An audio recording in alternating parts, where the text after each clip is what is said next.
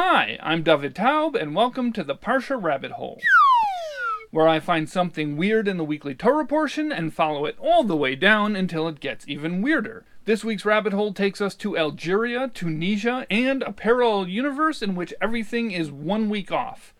You're traveling through another dimension. But, as always, we have to get there. But before we start getting there, I just wanted to let you know that I just set up a donation and dedications page on creativejudaism.com/donate. So now you can dedicate an episode of the Parsha Rabbit Hole in honor of someone you love. Or actually maybe even someone you don't love. You can dedicate an episode in honor of a stranger's birthday. It'll be a nice little surprise for them. Go to creativejudaism.com/donate. The link is also in the description. Okay, so now we can start getting started. This week's Torah portion is Parshas Terumah, or is it? Last week, when I was working on the rabbit hole for Parshas Mishpatim, I wanted to double-check the number of mitzvahs in that parsha. Most places on the internet said 53, some said 52, and others said 51, and they all quoted from Sefer HaChinuch as their source. So I decided to check my actual physical copy of Sefer HaChinuch to double-check, and it said there that there are 16 positive commandments and 8 negative commandments in Parshas Mishpatim. So I was confused, because if my math is correct, that's only 24, not 53. Gee, now that's peculiar. So I looked down at the bottom of the page to a footnote to see if I could get any clarity on this, and it told me to look at the next parsha, which is this week's parsha, or at least it should be, Parshas Terumah. But in Sefer HaChinuch, the next parsha after Parshas Mishpatim is not Parshas Terumah, it's Parshas Im Kesef, which is a parsha that I've never heard of before. And according to Sefer HaChinuch, Parshas Im Kesef has 7 positive commandments and 22 negative commandments, totaling 29. So if we add this to the 24 mitzvahs Sefer HaChinuch listed for Parshas Mishpatim, then we get that total of 53. So again, I looked down at the footnotes, and it explained that there was a custom in parts of Spain that's mentioned or alluded to by a few different Rishonim, Torah scholars of the late Middle Ages, to split Parshas Mishpatim into 2 separate Torah portions in certain years. And it also added that this custom continues today in parts of Tunisia and Algeria. Tunisia, Morocco, Uganda, Angola, Zimbabwe, Djibouti, Botswana, Mozambique, Zambia, Swaziland, Gambia, Guinea, Algeria, Ghana. Now, it's not totally surprising to me that there are times and places where the divisions of the Torah portions were different than how we do it now. The Talmud doesn't lay out the divisions of the Torah into portions, and it even mentions in one place that there are communities that use a 3-year cycle, which would divide it up completely differently, although it seems obvious there that that wasn't common. But by the time we get to the Rishonim, the medieval Torah scholars, it seems like the Torah portions were pretty standard. But really what was interesting to me was seeing this in the wild, in a book that I use all the time, and suddenly there's an extra parsha in it that I never heard of before. And also, this is apparently still done in some places. So that's where this week's rabbit hole starts, with this extra mystery parsha, Parshas Im Kesef. So if you're ready to find out more about it, let's dive in. Okay, first let's take a look at the verse that this parallel universe parsha is named for. It's in the middle of last week's Torah portion, Parshas Mishpatim. This is what it says. Im kesef talva es ami es ha'ani imach leisiyeh loy kenoishe leisesimun olav neshech. When you lend money to my people, to the poor person who is with you, do not act toward him as a creditor, do not place the burden of interest upon him. So, this verse is a pretty important verse. It gives us the commandment to lend money to people who need it, and to not charge interest. And we'll get into that a little bit more later on. But, first, we need to figure out what the deal is with Parshas Im Kesef. According to that footnote I told you about earlier, even in places that have the custom to do this parsha, it's only in certain years, when certain conditions fall into place. And in order to understand when that was, I had to go way out of my comfort zone and figure out a bunch of technical calendar math stuff about how the weekly Torah portions work. Fortunately for you, I'm going to try to make it simple. The biggest issue is the Jewish leap year. Our calendar is lunisolar. It has lunar months based on the cycle of the moon, but then to make sure it doesn't shift around too much along in the solar year, some years have an extra month, and that keeps things in check. It all started on the 13th hour of the 13th day of the 13th month. But in order to make the Torah portions work out, in a Shana Pshuta, a normal non-leap year with 12 months, we have a few double portions. V'yakol Pekude, Tazria Mitzayra, Achrei Kedoshim, and Behar Bechu Koisai. And those 4 sets of double Torah portions makes everything fit. And then in a leap year, we split all of them out, and each Parsha is given its own week. There are a few other double parshas which are used for different things, and I'm not going to get into all of them here. But for the most part, the double parshas are to take care of those 4 extra weeks we get in a leap year. But for complicated calendar math reasons I don't fully comprehend, if Rosh Hashanah falls out on a Thursday in a Jewish leap year, then we end up with an extra Shabbos. I don't know why, don't ask me, it just happens. That's very hard for me to understand. And that's where Parshas Im Kesef comes in. Avudarham, who lived in Spain in the 1300s, is the earliest source I saw that mentions it. He says that in such a year, when there are 29 weeks from the beginning of the year until Pesach, but only 28 Torah portions, there are places where they split Parshas Mishpatim after the verse Im Kesef Talve. Or, in other places, they split Parshas Kisisa from the word Vayifen. So there it is, Parshas Im Kesef, and also another parallel universe parsha, Parshas Vayifen, but I haven't seen that mentioned as a parsha anywhere else. I've seen places that mention this idea of splitting Parshas Kisisa to solve this extra week problem, but I haven't seen it presented as its own parsha the way Sefer HaChinuch presents Parshas Im Kesef. Now you may be wondering that neither of those 2 things that Avudarham suggested seem to be what we do. The way we deal with this problem is by reading Parshas Matos and Parshas Maseh separately, and that's the only time we do. In any other leap year, Matos and Maseh are still doubled up. Only if Rosh Hashanah falls on a Thursday does this magical extra Shabbos get created, and we read Matos on one Shabbos and Maseh on the next Shabbos. At least outside of Israel. In Israel, there's one other time Matos and Maseh are read separately, but my head is already spinning from all of this calendar stuff, so I'm not going to get into it. Anyways, now you might be asking the opposite question, which is, why doesn't Avudarham suggest this? And that's because of a custom which was universally accepted by the time of the Middle Ages to read certain Torah portions on the Shabbos before certain Jewish holidays because of some thematic connection between that Parsha and that Yom Tov. One of those is that in a leap year, Parshas Metzora has to be read before Pesach because of some sort of dish-related connection that I don't fully grasp the importance of. And the plate with the spoon. But for some reason, it is very important. So in every other possible configuration of the Jewish year, we can make that work. We can have our dish connection before Pesach just by doing the double parshas we have. Except for when Rosh Hashanah falls out on a Thursday. And that's why Avudarham counted the number of weeks and parshas from the beginning of the year until Pesach, because he was trying to fix this extra week problem before Pesach, so we could make sure to have our dish-related Metzora thing happen. So now the question flips back onto us. How do we deal with that problem? And the answer is, we don't. The almost universally accepted way of dealing with that now is to just ignore it. Honestly, it doesn't happen that often. The last time it did happen was 2014, and the next time it's going to happen is 2035. Yeah, in the distant future. I know. Wait, no, that's not what it's too late.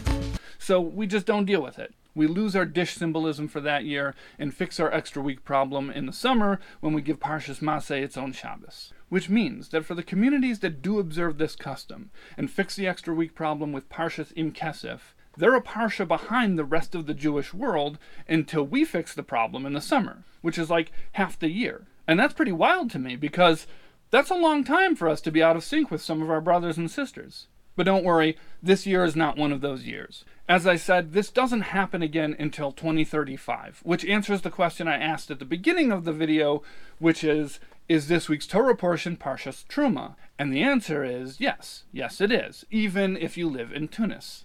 Okay, so another thing I want to point out is that for the communities that observe this custom of reading Parshas Im Kesef, they never actually end up reading Matos and Maseh separately. Doesn't seem like a big deal, but as I was digging around for information about this, I saw a bunch of places that suggested that that is actually the reason for the custom, specifically so that Parshas Matos and Parshas Maseh are always together. I saw an almost identical phrasing for this in a bunch of different places, so I couldn't really determine the earliest source for this, but I'm going to quote it from Luach Davar Be'itoy, which is a yearly almanac of the Jewish calendar printed in Israel. It says that the reason people give for this custom is that a long time ago there was a plague, and so they instituted a practice of reading Matos and Maseh together as a kind of very serious wordplay. Matos means tribes, and Maseh means journeys or travels. But the letters that spell the word Matos can also be read as Mitos, which means beds. So, Matos Maseh together would be a way of saying that the deathbeds of the plague victims should travel away, no more deathbeds. And then after they instituted this custom, the plague stopped. So that's kind of a different way of approaching this custom, and it's interesting because it has a story in it. But it's possible that this answer was given as a kind of speculation when there wasn't other information available, because it seems like the references to Parshas Im Kesef have kind of been popping up in older manuscripts and stuff over time. Okay, so like I said, that original footnote in Sefer HaChinuch that sent me down this rabbit hole mentioned that this is still the custom today in parts of Tunisia and Algeria. So after last week's rather technical episode about property damage, I wanted to try to give this week's episode a little bit more of a human element. Of all the souls I have encountered in my travels, his was the most human. So I tried to reach out to the Tunisian Jewish community through a few different channels to see if I could get some stories or personal experiences with Parshas Im Kesef, but that didn't go anywhere. I couldn't reach anybody. I also briefly considered trying to contact somebody from the Algerian Jewish community, but after a little bit of Google searching, I discovered that tragically there's barely any Jewish community left in Algeria. So it seemed like I wasn't going to get any personal stories. But when I was doing my final sweep for some more obscure phrases connected to this topic, I stumbled upon a book of responsa by David Muati, who I had never heard of before, but he was a halachic authority in Algeria in the 1800s. And in that book, he tells a story. He says that there was a particular synagogue in Algiers, the capital of Algeria, where he lived, and the person in charge of that synagogue was not from Algiers.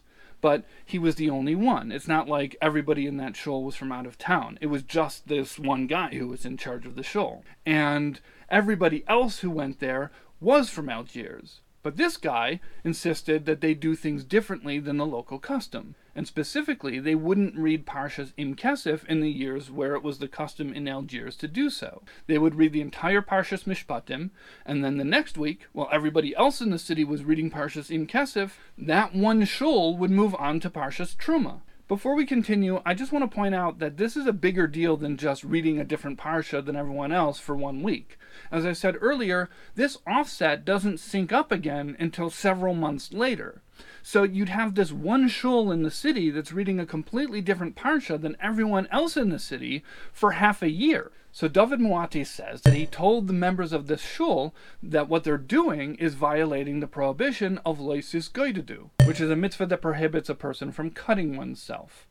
But the Gemara explains, and the Rambam brings it as halacha, that this also prohibits Jews from making cuts in the community, by having two different Jewish courts in the same city directing different groups of people to do different things. So, David Muati said that by having one synagogue in the city doing things so differently than the rest of the community, that violates the mitzvah of loisis goidedu. But, he says, there was a Talmud Chacham, a Torah scholar in that shul, who told him, no, loisis goidedu only applies to something that's midiraisa, biblical commandments. Meaning that loisis goidedu would only kick in if two different groups are following two different rabbinic interpretations of a biblical commandment, which didn't apply to this case, where the differences were only about things that were regional custom. And so, David Muati concludes, the end of the story is, they didn't listen to him. So, this story is fascinating to me for several reasons. First, I was very happy to find a story that gives us a kind of slice of life from the Algerian Jewish community. Second, I think it's really cool for a rabbi to print a story about a fight that he lost. It is possible to commit no mistakes and still lose. That is not a weakness. That is life. But the most interesting thing about this story to me is that this guy wouldn't agree with David Moati that this violated the halacha of not having two different groups in the same city with different interpretations of a halacha, because he had a different interpretation of that halacha, not to have two different groups with two different interpretations of a halacha.